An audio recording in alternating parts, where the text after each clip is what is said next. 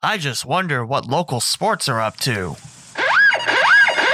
Skybird, this is Flying Tiger with a dropkick message in 2 parts.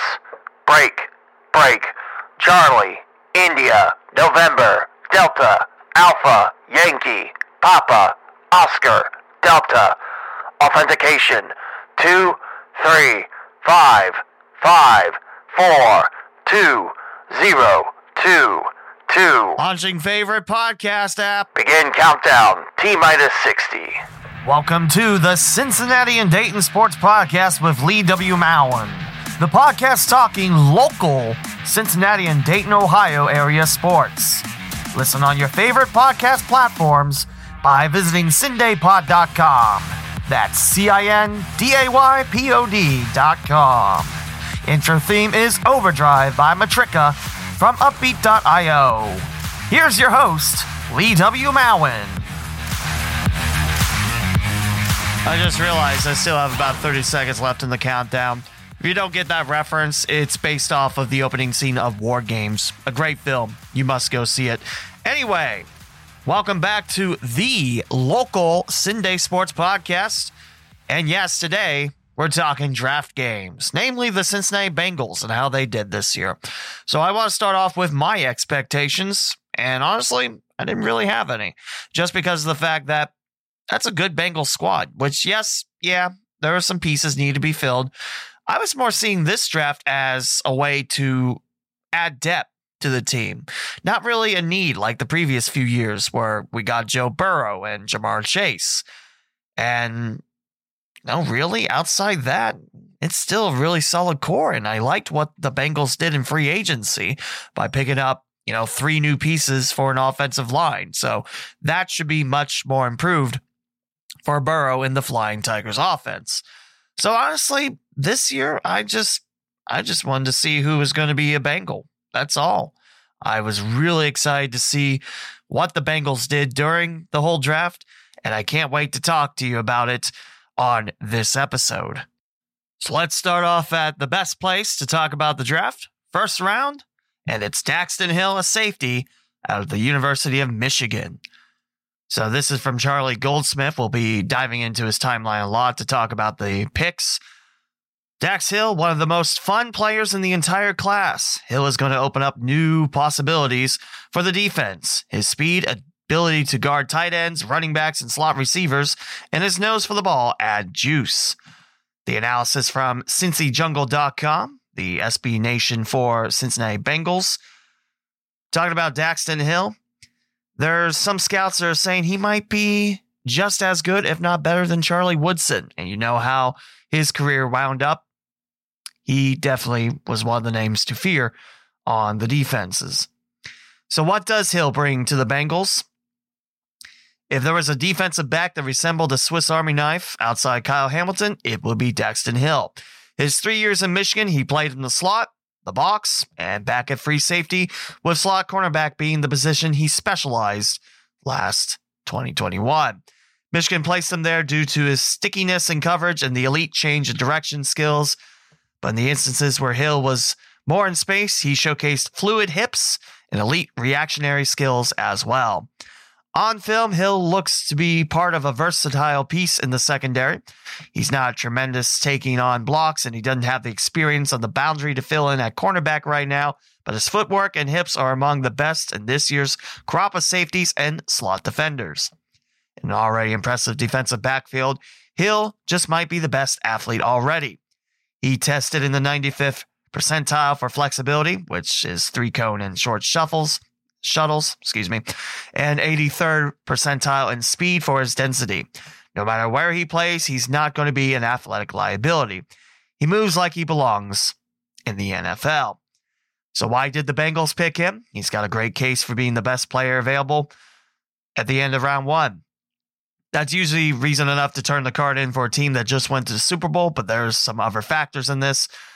As a prospect, he was not just really athletic, he was really productive at Michigan.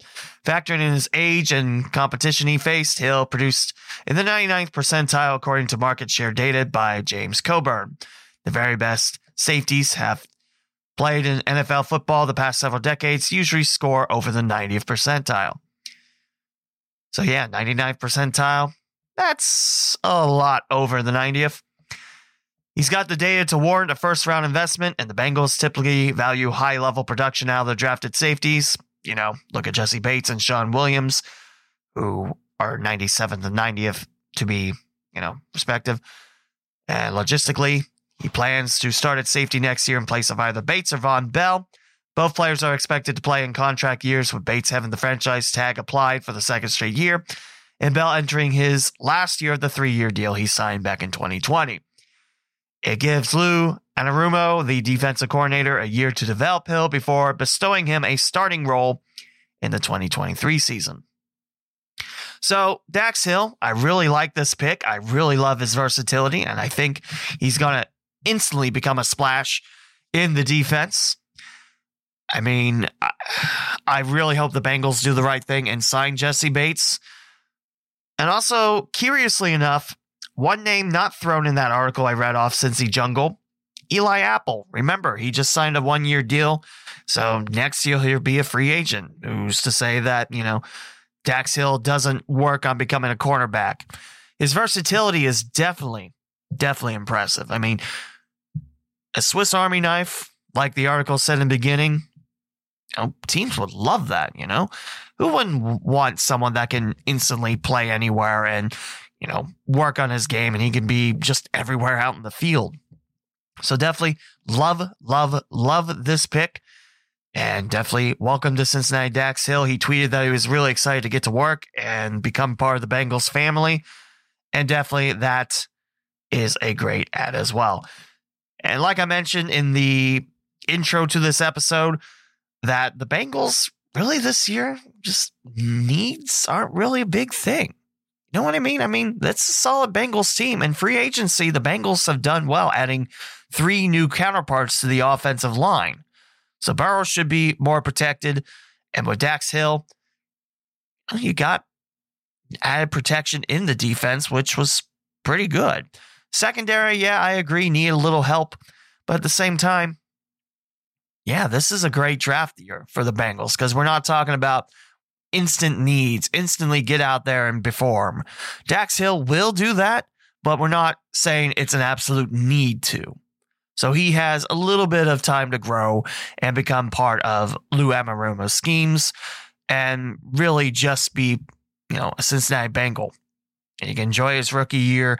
And I honestly think he is a great draft pick for Cincinnati. So welcome to Cincinnati, Dax Hill. Now we move on to the second round. And the Bengals will pick up a cornerback out of the University of Nebraska, Cam Taylor-Britt. This is a quarterback that can compete with Eli Apple for the starting job. And Lou Anarumo mentioned he wants guys who are able to play man-to-man, because when it comes right down to it, when the rubber hits the road, they have to be able to guard. He has proven he can do that. Great pick for the Bengals. And again, it's all about getting cornerbacks to add to depth, and in case Bates and Apple don't come back, and Bell, that's 3 cornerbacks already that might not be back for 2023. Hence, I said might not be back. We got a long time before that. We haven't even started the 2022 season. So here is the 60th pick, the cornerback Cam Taylor-Britt. And here's what Cincy Jungle's analysis says about him. The Bengals love the reports they got on the consistent energy that Taylor-Britt brings to every practice at Nebraska. And also compared to a current Bengal, former Cornhusker, Stanley Morgan Jr.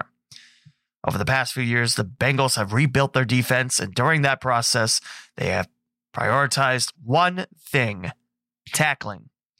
This is no position where that's more true than defensive back. Taylor-Britt stands out as a good tackler. He also has many other qualities that defensive coordinator Lou Anarumo covets in a cornerback. Excellent speed, desired length for the position, and fantastic man coverage skills.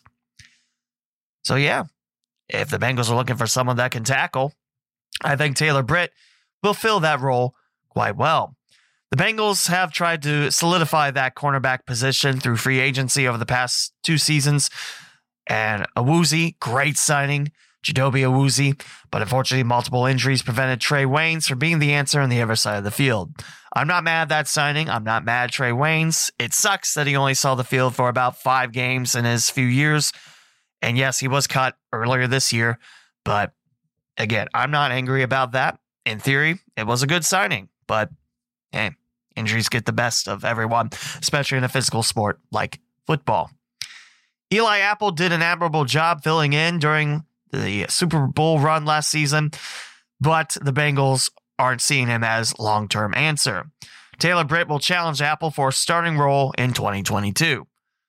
So there you go. I mean, Apple could come off as a sub or Taylor Britt. It adds, again, versatility to that. That's the word you're going to get sick of me saying. But the depth that brings, I love it. Regardless of the outcome of that position battle, both will play a key role next season. Due to the nature of the modern game, defenses routinely run packages with 6 or 7 defensive backs. That's why Dax Hill was picked in the first round and Taylor Britt was the next pick Cincinnati made. So, absolutely. And seeing some of the film on him during the second round, dude can absolutely tackle. Dude can absolutely be outstanding in the defense. So absolutely, I love this pick. And I think, again, adding depth to a cornerback role, which might see 3 gone in the next year, hey, the future is now. And I think he'll definitely be a welcome part of the defense. So again, Cam Taylor Britt, welcome to Cincinnati. And on to the third round we go. From the University of Florida, it's Zachary Carter, a defensive lineman. With the 95th pick in the third round by Cincinnati, the Bengals went against the consensus big board, targeting speed and college production in an interior pass rusher. And Coach Amarillo, one more time, will use the word versatility. He has shown an act to rush the passer at the highest level. I mean, Florida only plays in the SEC, and that is pretty much the top of the college football mountain. Sorry, Little 12, it ain't you. So the analysis on Zachary Carter with this 95th pick. There's people saying it's a reach, and John Sheeran from Cincy Jungle saying it's not. So for the first time since 1998, the Bengals go defense for the first 3 picks. And with Zachary Carter, not particularly high on the consensus board, like I mentioned on Charlie G's Twitter feed, but he brings traits that the Bengals need in their defensive line room. He's not going to be pigeonholed at one position, while defensive coordinator Lou Amarillo is still around, but he does have a place where he can make the biggest impact. And really, as you heard already, Dax Hill definitely fits that definition, and I think the second round pick does as well. Not many defensive tackles in this class had a lot of backfield production in college, but Carter is an exception. He had a productive final 2 seasons with the Gators, playing mostly on the edge, but also a good amount inside the B-gap. For defensive tackles, his sack market shares ranks in the 90th percentile per James Coburn's data. Carter's tackle for loss market share wasn't too far behind in the 84th percentile, so pretty good numbers all around. There's a lot of crossover between Carter and what the Bengals currently have at defensive line. Not an all-world athlete, but he can win with hand usage, power, and effort. Where he runs into trouble is when his first move is countered and he's laid off of the ball. His best athleticism trait is his flexibility for his size in the 62nd percentile for DTs.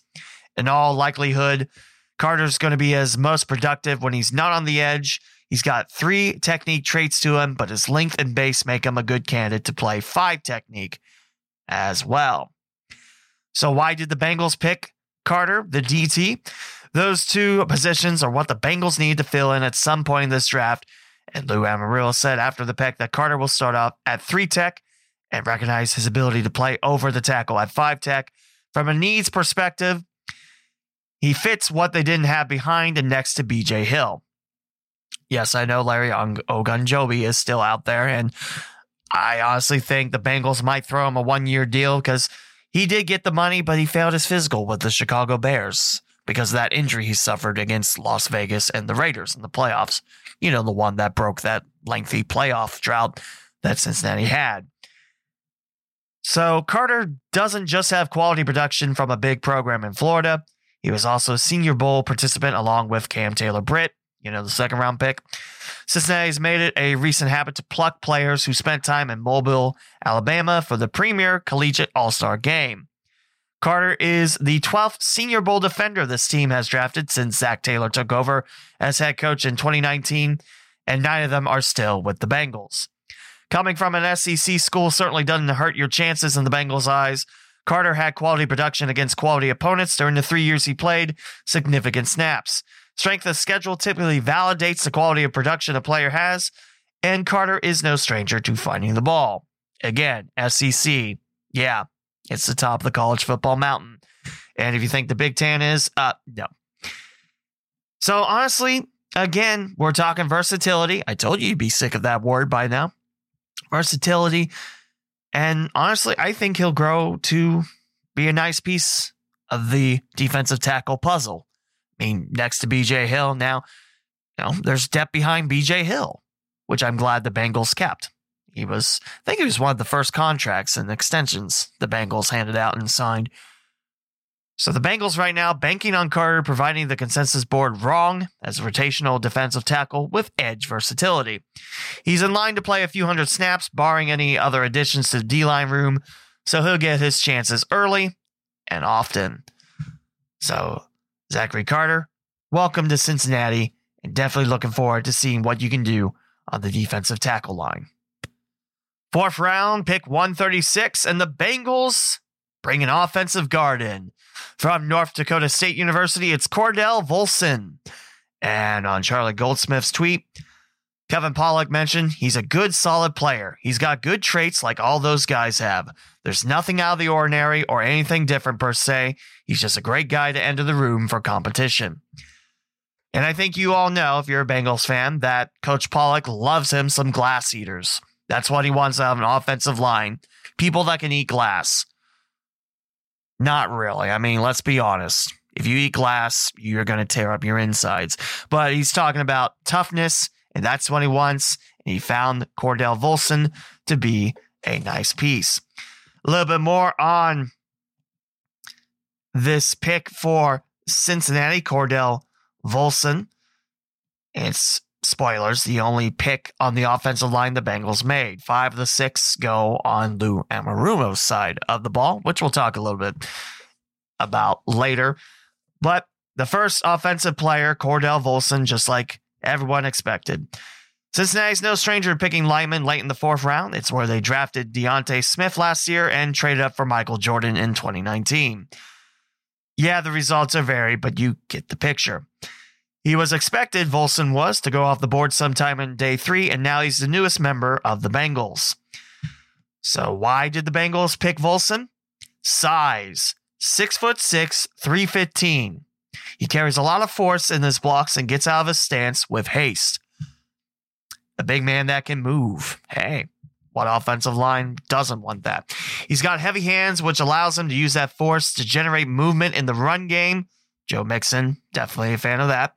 Among starters at the FBS level and FCS level, he graded out, Volson did, in the top 20 for run blocking, according to Pro Football Focus. A nice piece on the line when the Bengals go ground. And a Pro Bowl running back in Joe Mixon, you say. There's some context to that. Volson didn't see the field as a starter until he was 21 years old, as a redshirt junior. His latest season was a 23-year-old super senior, so basically a grown man balling defensive lineman in the FCS level, but production's production. And at the end of the 4th round, prospects know what they're doing on the field, who they carry value with. During his 6 years in Fargo, Volson was primarily a right tackle during the school record 65 career games he played in. He has ample experience on the edge, but his strengths and length make him a solid candidate to play guard, which is where the Bengals see him playing with them. If you're coming from an FCS program, you might as well be from NDSU. If you don't know about FCS, yeah, NDSU, they know what they're doing. It's like the Mount Union of Division III football. The Bison have produced a good amount of NFL talent in recent years, which include wide receiver Christian Watson, picked by the Green Bay Packers in the second round, and Volson was part of 4 FCS championship teams from 2017 to 2021. There's also a case of Volson would have been effective playing against better competition. So if he wasn't in the FCS, he would have been fine in the FBS. He was PFS, which is Pro Football Focus, top grade lineman of the East-West Shrine game, which he played left and right guard.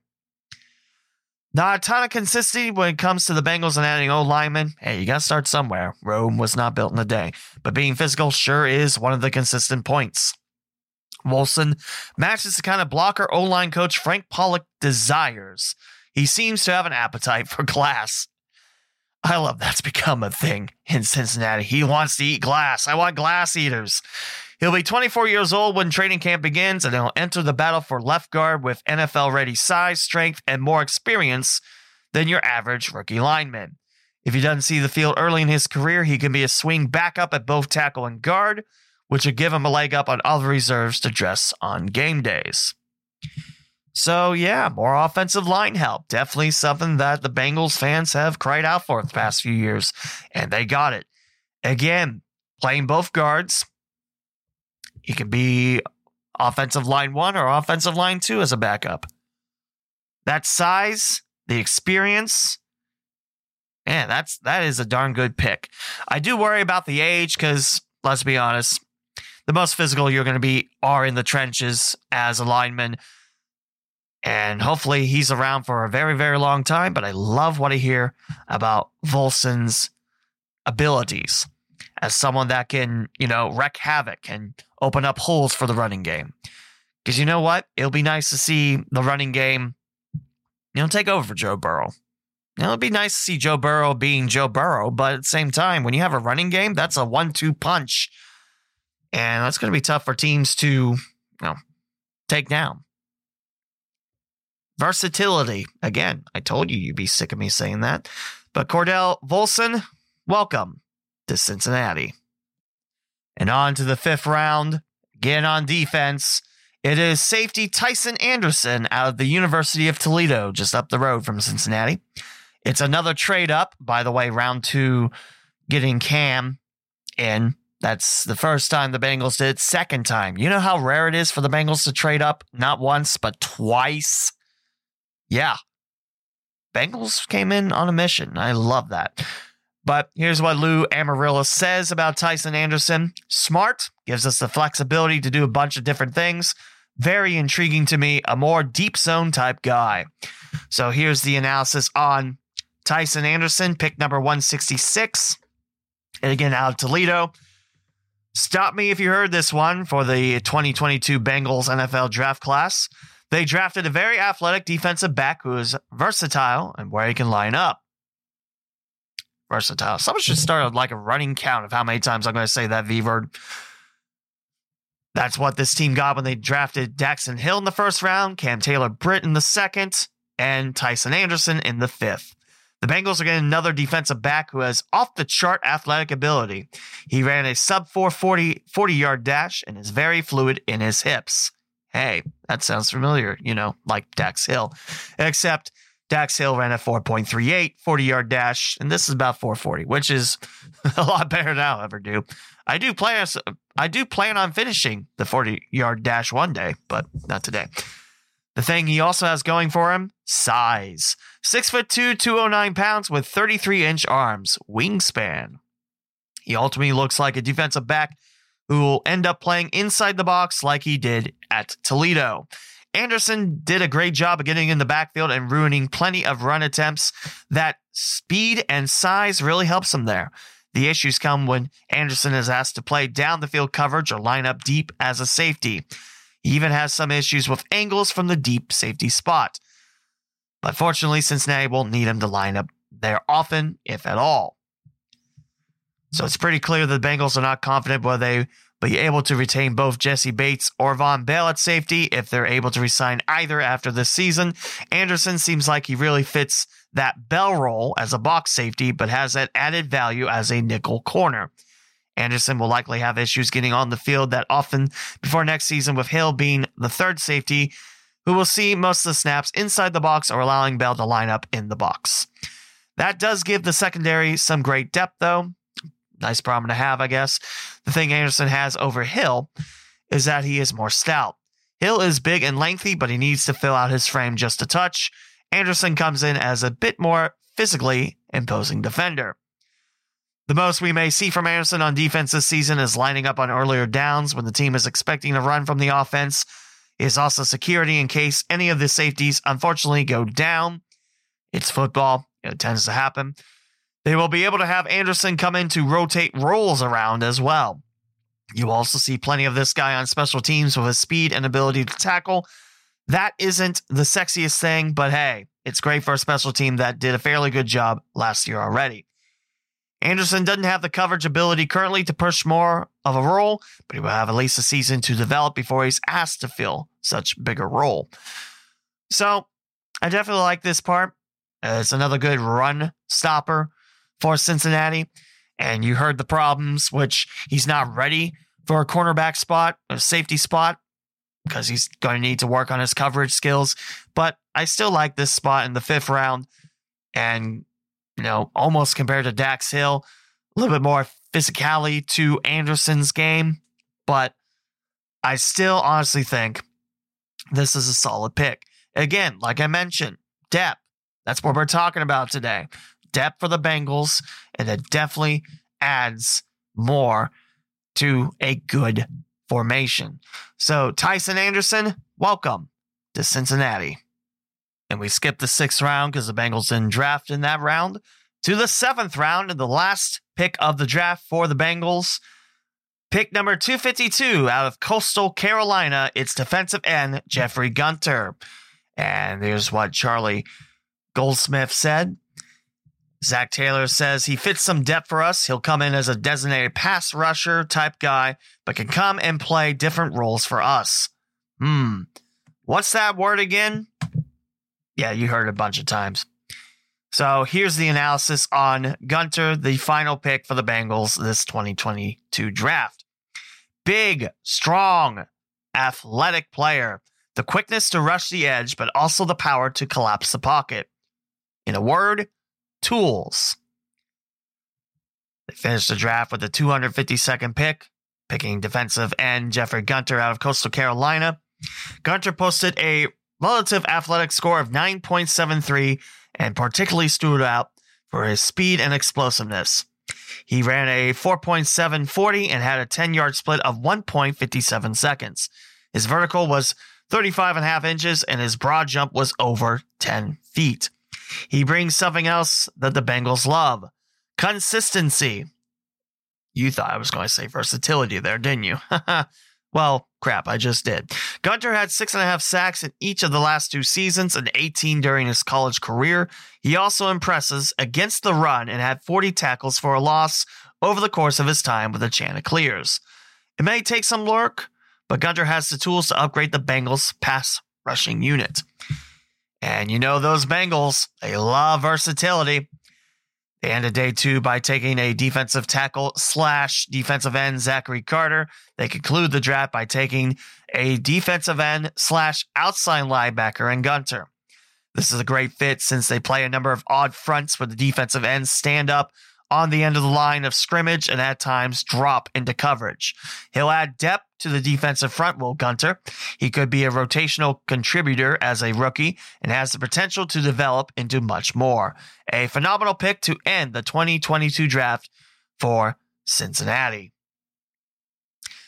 This is from Math Bomb on Twitter, Kent Lee Platt, and talking about the Bengals. 9.75. That's the highest relative athletic score. Lowest is Cordell Volson, but again, you're more wanting him to take the offensive line. So yeah, that's how you end the draft with the best RAS score in Jeffrey Gunter. He eclipsed Tyson Anderson, a 9.49, Daxton Hill, the first round pick at 9.04. Cam Taylor-Britt at 8.32. Zachary Carter, 8.12. And then Cordell Volson at 6.06. So, again, how do we recap this 6th round Bengals draft? Versatility and depth. Honestly, I like it. I think the Bengals did a very good job. Now, of course, there's always that part where the drafter's like, I wanted this person, but you make do. Because, again, you're battling with 30-some other football teams that are trying to build their own dynasty to get to the Super Bowl. And honestly, the focus on the defense, it's refreshing because the free agency was about stocking up that offensive line, which I think the Bengals did a nice job on that. However, free agency isn't over. Yes, it's not the sexiest time of free agency, but who's to say the Bengals don't add on? This is a team that saw success, saw the city rally around the Bengals, and saw that, hey, they're one play away from taking the lead back from the Los Angeles Rams, almost Super Bowl champs. I think the Bengals done a very, very good job this draft. Can't wait for the 2022 season. So you heard that I like what the Bengals did in the draft. What about the talking heads? And this article from John Sheeran, again, of Cincy Jungle, great resource for the Bengals fans. He rounded up all the talking heads grades, and it's passing grades all around for Cincinnati, which is great. Appears the Bengals are hanging on to a 3.0 GPA. Didn't realize that drafts were equal to classwork, but hey, there you go. So here's some of the talking heads' thoughts. This is from Dane Brugler of The Athletic, and he ranks the Bengals 14th out of 32. So not a letter grade like everything else will be, but he says Bengals towards the middle of the pack. One of the things he boldly claims, one scout told me that Hill will be the best defensive back out of Michigan since Charles Woodson. I think I've already mentioned this. I forget if it was first take or the take I'm keeping. But Charles Woodson, great NFL career. So hopefully great NFL career with Cincinnati. And it's hard to disagree.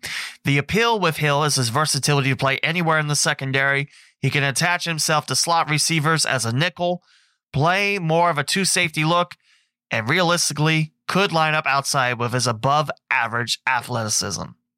So that's what Dane Brugler said. Mel Kiper Jr., no real talk about it, but he gives the Bengals a solid B. I almost said Bengals. What the heck is a Bengal? I don't know. Pete Prisco of CBS Sports gives the Bengals a B. This team has really improved in the offseason and can again push for the Super Bowl. They need help in the secondary, and they landed it with 3 picks there. 3rd round defensive tackle Zach Carter is a player to watch. I agree. Ian Wharton of Complex, no explanation why, but he gives the Bengals a C. Is that a Browns fan? I know there's a local Browns fan that talks smack about the Bengals. He probably give the Browns an A+ and the Bengals an F. That's why you don't listen to that radio station. Although, on Thursday nights you do, because Shay Neal, the gentleman responsible for getting this podcast up on WWSU for a little bit, he's got a Reds show, so I will probably listen into that, because Shay is a good dude. He's a good friend. Chad Reuter of NFL.com gives Cincinnati an A-. Cincinnati reacted to the team's disappointing pass defense in the Super Bowl loss by selecting 2 versatile athletes in Hill and Taylor-Britt to bolster the secondary. Which, I don't know if I agree with that. That's just Matt Stafford. He's a great quarterback, Yes, most of his time you can make fun of in Detroit, but did he really have an offensive line? I don't think he had an offensive line in Detroit. So, I don't think it's disappointing. I mean, he was starting to find Cooper Kupp. Cooper Kupp got hot, the MVP of the Super Bowl. And yeah. So, I mean, yeah, it's disappointing we lost, but I don't know.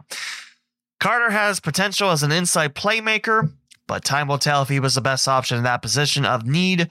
Volson's a tough player who shifted between guard and tackle for the Bison.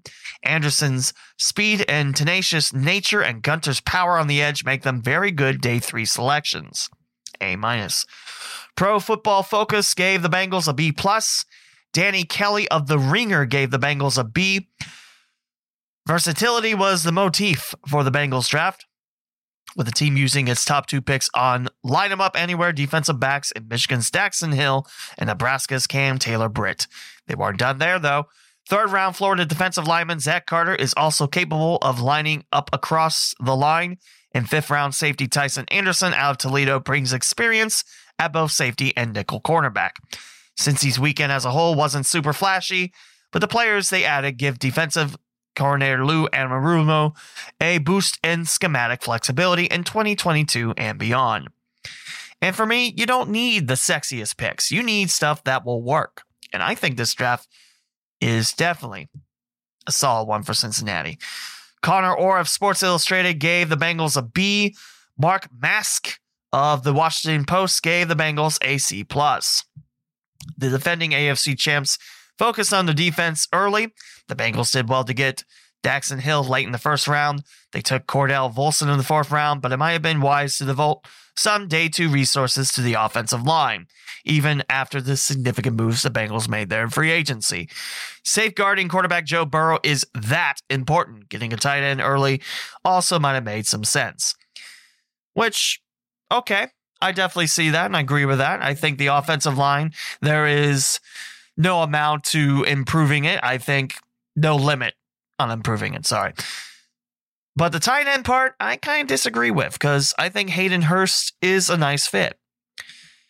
And I think he will do well in Cincinnati. It's definitely a prove-it deal. And I think Hayden Hurst, only play behind Mark Andrews, who's one of the better tight ends in the AFC North, I feel. I definitely think Hayden Hurst will shine in Cincinnati. So I don't know if I entirely agree with Mark Mask's last statement about getting a tight end early.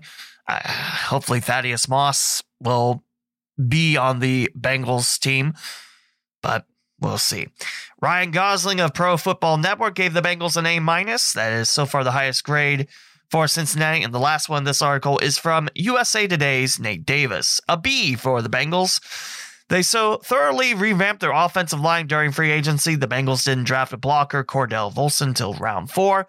First round, DB Daxton Hill is a versatile player who should contribute early and might replace free safety Jesse Bates III in a year if the franchise tag standout doesn't get extended. Yet you wonder if the AFC champs, who admittedly didn't have any needs in their starting lineup, should have spun some of those picks forward into 2023. That's a good point. I honestly don't know. I really do like what the Bengals have done. I like what they've done defensively, and those are definitely going to be pieces that should stick around and make the Bengals defense even that more strong. So that's what some of the talking heads thought about. There are more sources, but again, this is from Cincy Jungle, and that is what John Sheeran pulled together. So yeah, all passing grades. C is the lowest. C is the absolute lowest for the Bengals. Incidentally, I also looked at a new article from NFL.com, and this is Chad Reuter again. Hopefully I'm saying that right. A draft analysis for NFL.com. I wanted to see if there was a team that failed their draft. I don't know why. I love just seeing other teams and what they do, because, again, remember, they're also looking towards the future as well. You'd be silly not to. So, out of the teams he listed, Arizona Cardinals get a A-. Atlanta Falcons get a B+. Also, a topic we're going to cover before the end of today. Desmond Ridder was picked up, what was it, the 3rd or 4th round? It was day 2. I was a little surprised because I thought he'd go first, like one of the first quarterbacks to be taken. I am very happy Pittsburgh didn't pick him up. They picked up Kenny Pickens, who played at Pitt. So, familiarity there, as the Panthers and the Steelers share the same office. But I was a little happy. He gets to keep his black and red colors, though. I'll say that. Baltimore Ravens picked up an A. They started off with safety Kyle Hamilton with the 14th pick, and also added a center in Tyler Linderbaum. Man, that is a really good pick. Baltimore does a nice job in the draft, and they get A+ day 1, A's for day 2 and day 3 for an A altogether.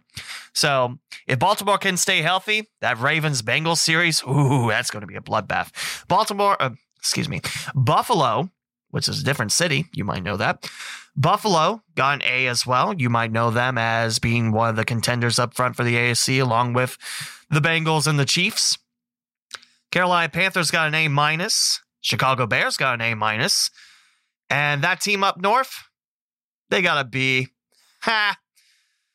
It seemed like the Browns also had a good draft as well. All seriousness, they picked up Jerome Ford, a running back out of Cincinnati.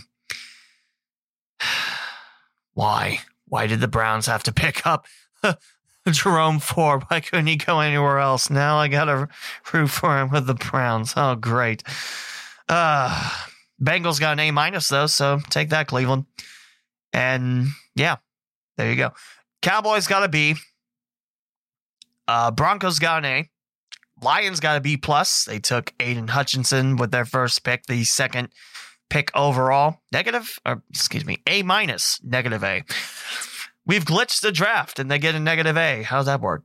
Green Bay Packers got an A. I was surprised because they didn't really pick a wide receiver on the first day. They went linebacker, Quay Walker, and DT Devontae Wyatt, but then took Christian Watson out of NDSU, North Dakota State, with the 34th pick, so day 2. But solid picks all around. Houston Texans get a B. Now let's see if they'll actually, pan out and not ruin them with, the Texans being as awful as they've been the past few years. Colts got a C. And their first pick was the 53rd overall pick for Alec Pierce, another Cincinnati Bearcat wide receiver. They got day 1 grade of D, which is the lowest I've seen so far. They didn't pick in the first round. Neither did Cleveland. Jacksonville got a B+. Now it's, to see if they don't screw it all up. Kansas City got an A. They went with a cornerback, Trent McDuffie. So they're adding on to their secondary. Las Vegas got an A-. They start off with the 90th pick with Dylan Parham of Memphis, an offensive guard, which I think the Raiders needed a little offensive line help. Chargers got an A. Rams got an A. They didn't pick until the 104th pick. Yeah, I don't think they have a first-round pick. Oh, what is it? Until 2026? Something like that? It's something ridiculous. Like, wow. That's crazy. I was like, wait, why the Vikings pick where the Rams? But oh, yeah, they don't have a first-round pick. Waiting to the 104th pick. And solid A's all around. With the trades of the first-round pick, the Rams, they did a nice job with the first-round picks. Yeah, it's not, looking for the future, but they wanted the Super Bowl, and they wanted it now, and they got it. Miami got a B. They only picked 4 people, but a B. Vikings got an A-. Patriots got a C+. That's the lowest I've seen so far out of, the entire day. C+, and A. And they thought the Cole Strange draft pick was strange. It's funny because it's the last name. Saints only got a C+. And they start off with that team in Columbus' Chris Olave. Because, they need a little bit of everything. Let's be real. After, Drew Brees retired. And I hope that Jameis Winston can stay healthy, but can he? I don't know. Giants got an A-. Yeah, I said that. New York Giants, who've lived in the past few years under constant GM turmoil and really stupid decisions. In fact, last year's draft pick, Kadarius Toney, already wants out of New York. Oh, boy. But Joe showing the new GM, firm grip of the Giants' top 7 picks to get Thibodeau and a massive right tackle in Neal. So, yeah. And the Jets in A. What is this world? The New York football teams are actually making wise decisions? I don't want to live in this world. I want someone else to make fun of. No. They picked Sauce Gardner with the 4th pick. Yeah, I know there was a lot of Bengals fans wanting Sauce to drop to the Bengals, but it wasn't happening. He's the best cornerback in, the draft. So definitely, nice job, Jets. Nice job, Giants. Philadelphia got an A. They start up with defensive tackle Jordan Davis out of Georgia. And really solid grades. Steelers got an A-. Again, sorry, Steelers fans that might be listening to this. I'm glad you didn't pick up Desmond Ridder. Can you imagine that series, though? Steelers and Bengals with Ridder v. Burrow? I can. Would have been downright fantastic. 49ers got a B-. They start up with Drake Jackson of USC. Seahawks got a C+. Tampa Bay got an A. Titans also got an A. They traded A.J. Brown to the Eagles to pick up Treylon Burks of Arkansas with the 18th pick. Commanders got a B. I'm disappointed. There's no Fs. How am I supposed to make fun of another team if there's no Fs? The lowest grade I saw for a day was D. What is this? All making smart decisions? Crap. Anyway, that's the whole NFL draft. I spent a little bit too much time on that, but now to the undrafted free agent signings. Undrafted free agent signings are like a box of chocolates. You never know what you're going to get. And taking that line directly from Forrest Gump and adding it into this reference, basically, undrafted free agents, they didn't get drafted, but still a chance to try on and get on a team. And the Bengals have done their fair share of undrafted free agent signings. Jason Markham, also Cincy Jungle, did an excellent job on getting everyone, and I mean everyone. There are a couple of local ties to these signings, and I will tell you about them in just a moment. But all of your undrafted free agent signings look like this. From Wisconsin, it's wide receiver Kendrick Pryor. From the Florida Gators, offensive guard Stuart Reese. From Peru State, cornerback Delonte Hood. Florida State tight end Jordan Wilson. Miami University's wide receiver Jack Sorensen. From Colorado, it's linebacker Carson Wells. Florida Atlantic, offensive guard Desmond Knoll. UTSA, which is Texas San Antonio, linebacker Clarence Hicks. Coastal Carolina running back Shamari Jones. Ole Miss offensive lineman Ben Brown. Pittsburgh Panthers long snapper Cal Adamitis. Coastal Carolina wide receiver Javon Hiley. Kentucky tight end Justin Rigg, apparently the first Wildcat to be on the Bengals team. From Natty_Sports, I think that's it. Or is it the first? Or we're still waiting on the first Wildcat to be drafted to the Bengals. I have to double check that. From Kansas, wide receiver Kwame Lassiter II. Georgia Tech offensive tackle Devin Cochran. Ole Miss defensive lineman Tarekius Tisdale. And Washington defensive back Brendan Radley Hiles. Local ties, you say, Lee? Well, yes. Remember that name, Desmond Knoll out of Florida Atlantic? Coleraine alum. Coleraine Cardinal. And, Coleraine had a great run as a dynasty in Cincinnati, and up until this past football season, never lost a first-round playoff game. Never. Isn't that crazy? And Coleraine almost beat Elder at the Pit. If you know your high school football in Southwest Ohio, the Pit is probably one of the toughest places to play in Cincinnati just because the environment. It's a beaut. If you've never been to the Pit, go and check it out. There's also a couple more ties. You heard Jack Sorensen played up the road at Miami. Good MAC program. And Chuck Martin's done a great job churning out this Redhawks team to be a constant Mid-American Conference winner. So definitely loves the job. Definitely love the job he's doing at Miami. Don't know why I can't talk anymore. Sorry. Laura Haller, a contributing writer for Dayton Daily News, mentioned Springboro, they have a Cincinnati Bengal. Remember that tight end I talked about, Justin Rigg? Yeah, former Panther. So this article is talking about it. There's a little bit of coverage on UDFAs, but not as much as the draft not unexpectedly, just because there's a lot. And to be honest, it really depends on how a team, depth works. If you have a team that needs a lot of holes, even after the draft, you might see a lot of UDFAs sticking around. If not, they'll be around. But definitely really looking forward to seeing what all these Bengals can do. So, 6-year super senior this past season, Justin Rigg. He took part of the Bengals local pro day the week before the draft. He caught 20 passes, which is third on UK's team, for 189 yards and 4 touchdowns as the Wildcats shifted over to a more pass-oriented offense. Often asked to be a blocking tight end throughout his career, but showed he could be a passing threat in the limited targets he received, finishing his UK career with 50 catches, 547 yards, and 5 scores. That might be a need. You know? I mean, if you think about it, I like Hayden Hurst.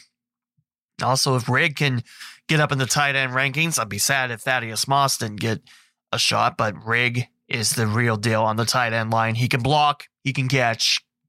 Yeah, that looks be very, very solid.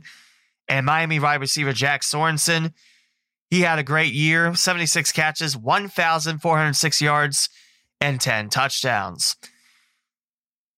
So absolutely, Sorensen, he's definitely a big part of what Miami did through the air. So I like that signing. It's not every day you get to say, hey, there's local kids here.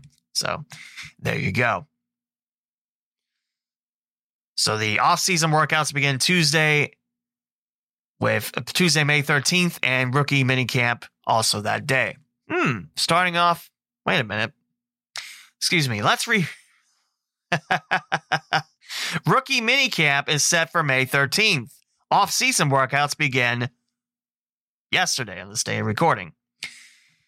Man, I'm glad I can read on the fly. Oh, boy. So there is more to it. There are scouting reports on the UDFAs on CincyJungle.com. And again, it's a mixed bag if they make the show or not. But I do like that they are getting their shot at the Cincinnati Bengals. And speaking of Cincinnati football, no, the Commandos have not come back. Believe me, I wish they would. Now we're talking UC football, the Bearcats. Great season, and they break a record. Third most draft picks behind Georgia and Alabama, and ahead of that team in Columbus. So 5 Bearcats were picked in the first 100 picks of the 2022 NFL Draft. 4 more were picked on Saturday. This is from Zach Stipe, the Associate AD and Communications Department of UC Athletics. 9 Bearcats picked. The record was held in 2009. Only national champion Georgia and LSU, I thought it was Alabama, had more picks than UC in 2022. The Bulldogs had 15, the Tigers had 10. 9 picks are a school record, surpassing the 2009 draft, which saw 6 Bearcats head to the next level. Cincinnati cornerback Kobe Bryant was selected by the Seattle Seahawks with the 109th pick in the 4th round. Jerome Ford, I mentioned. Cleveland, 156. Why Cleveland? Why punish me like that? Darian Beavers, picked by the Giants with pick 182, and defensive lineman Curtis Brooks to the Colts with pick 216. So, absolutely, this program's on the up and up. And there is news that Cincinnati, and along with Houston and Central Florida, but yeah, who cares about them? Cincinnati might be heading to the Big 12, not next school year, but this upcoming school year. That's right, 2023 in the Big 12. It just really depends how that settlement goes with the American Athletic Conference and those new teams jumping from Conference USA to the AAC. Man, I still can't believe that happens. Hey, we got a Power 5 team to talk about in the area, and not that team in Columbus, which pretends to be a Power 5, but wants to schedule community colleges instead. Luke Fickell, you've done an amazing job since taking over for Tommy Tupperville. But then again, even if you just won a few games, you do better than Tommy Tupperville. Let's be real. Tommy Tupperville's tenure at UC was, oh, how should we put it nicely? A colossal train wreck with semis and tanks and gas fumes, and it was a big dumpster fire with train wrecks. But Luke Fickell, you've done an amazing job at UC. Thank you for building this Bearcats program up, and it's always great that we now have the Bengals who are doing so well and the Bearcats. Football, you can't beat it in Cincinnati. High school, collegiate, pros, we got it going on in Southwest Ohio. And I expect nothing more than another playoff run for UC, a Super Bowl run for the Bengals, and more state title winners out of Southwest Ohio. Looking at you, Winton Woods, Clinton Massey, for helping bring up the pack. And honestly, We got it made in Cincinnati. Now, if only the Reds were better and not 3-20, I can't believe I had to bring that up. I know, a downer to end the episode. I'm sorry, but hey, at least the Dayton Dragons are first. Got a doubleheader tonight, this Wednesday, and day of recording. Yours truly gets to announce his first doubleheader with the Dragons. Really excited. Really, really excited.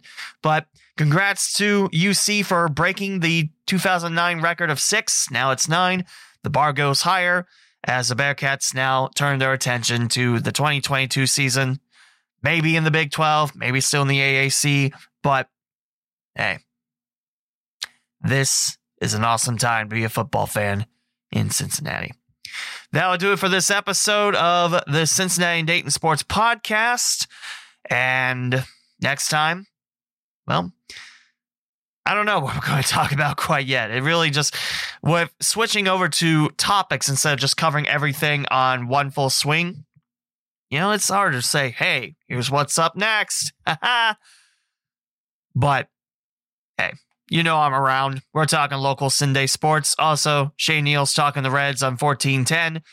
And really, that's all the local sports you got on audio. Hopefully one day that gets better. But until then, you got this podcast. You got me. We're talking local Dayton and Cincinnati sports. Talk to you again for episode 236. And what references will I make there? I don't know. I just thought this up last week when I wanted to talk about the draft.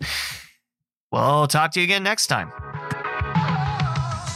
Thank you for listening to the Cincinnati and Dayton Sports Podcast with Lee W. Mowen. Be sure to bookmark CindayPod.com, spelled CINDAYPOD, the official website of the podcast. You can find your favorite ways of listening to the local Cinday Sports Podcast, such as Apple Podcasts, Spotify, TuneIn, Google Podcasts, Pandora, Amazon Music, the iHeartRadio app, and many more. You can also purchase merchandise from TeePublic and Redbubble to help support the podcast. Follow on Twitter, Instagram, and Facebook at CindayPod, and the host at the Lee W. Mowen. The closing theme is Cosmopolitan from Pecan Pie on Upbeat. This is Lee W. Mowen signing off another episode of the Cincinnati and Dayton Sports Podcast. Thank you for your continued listenership, and join me on the next episode.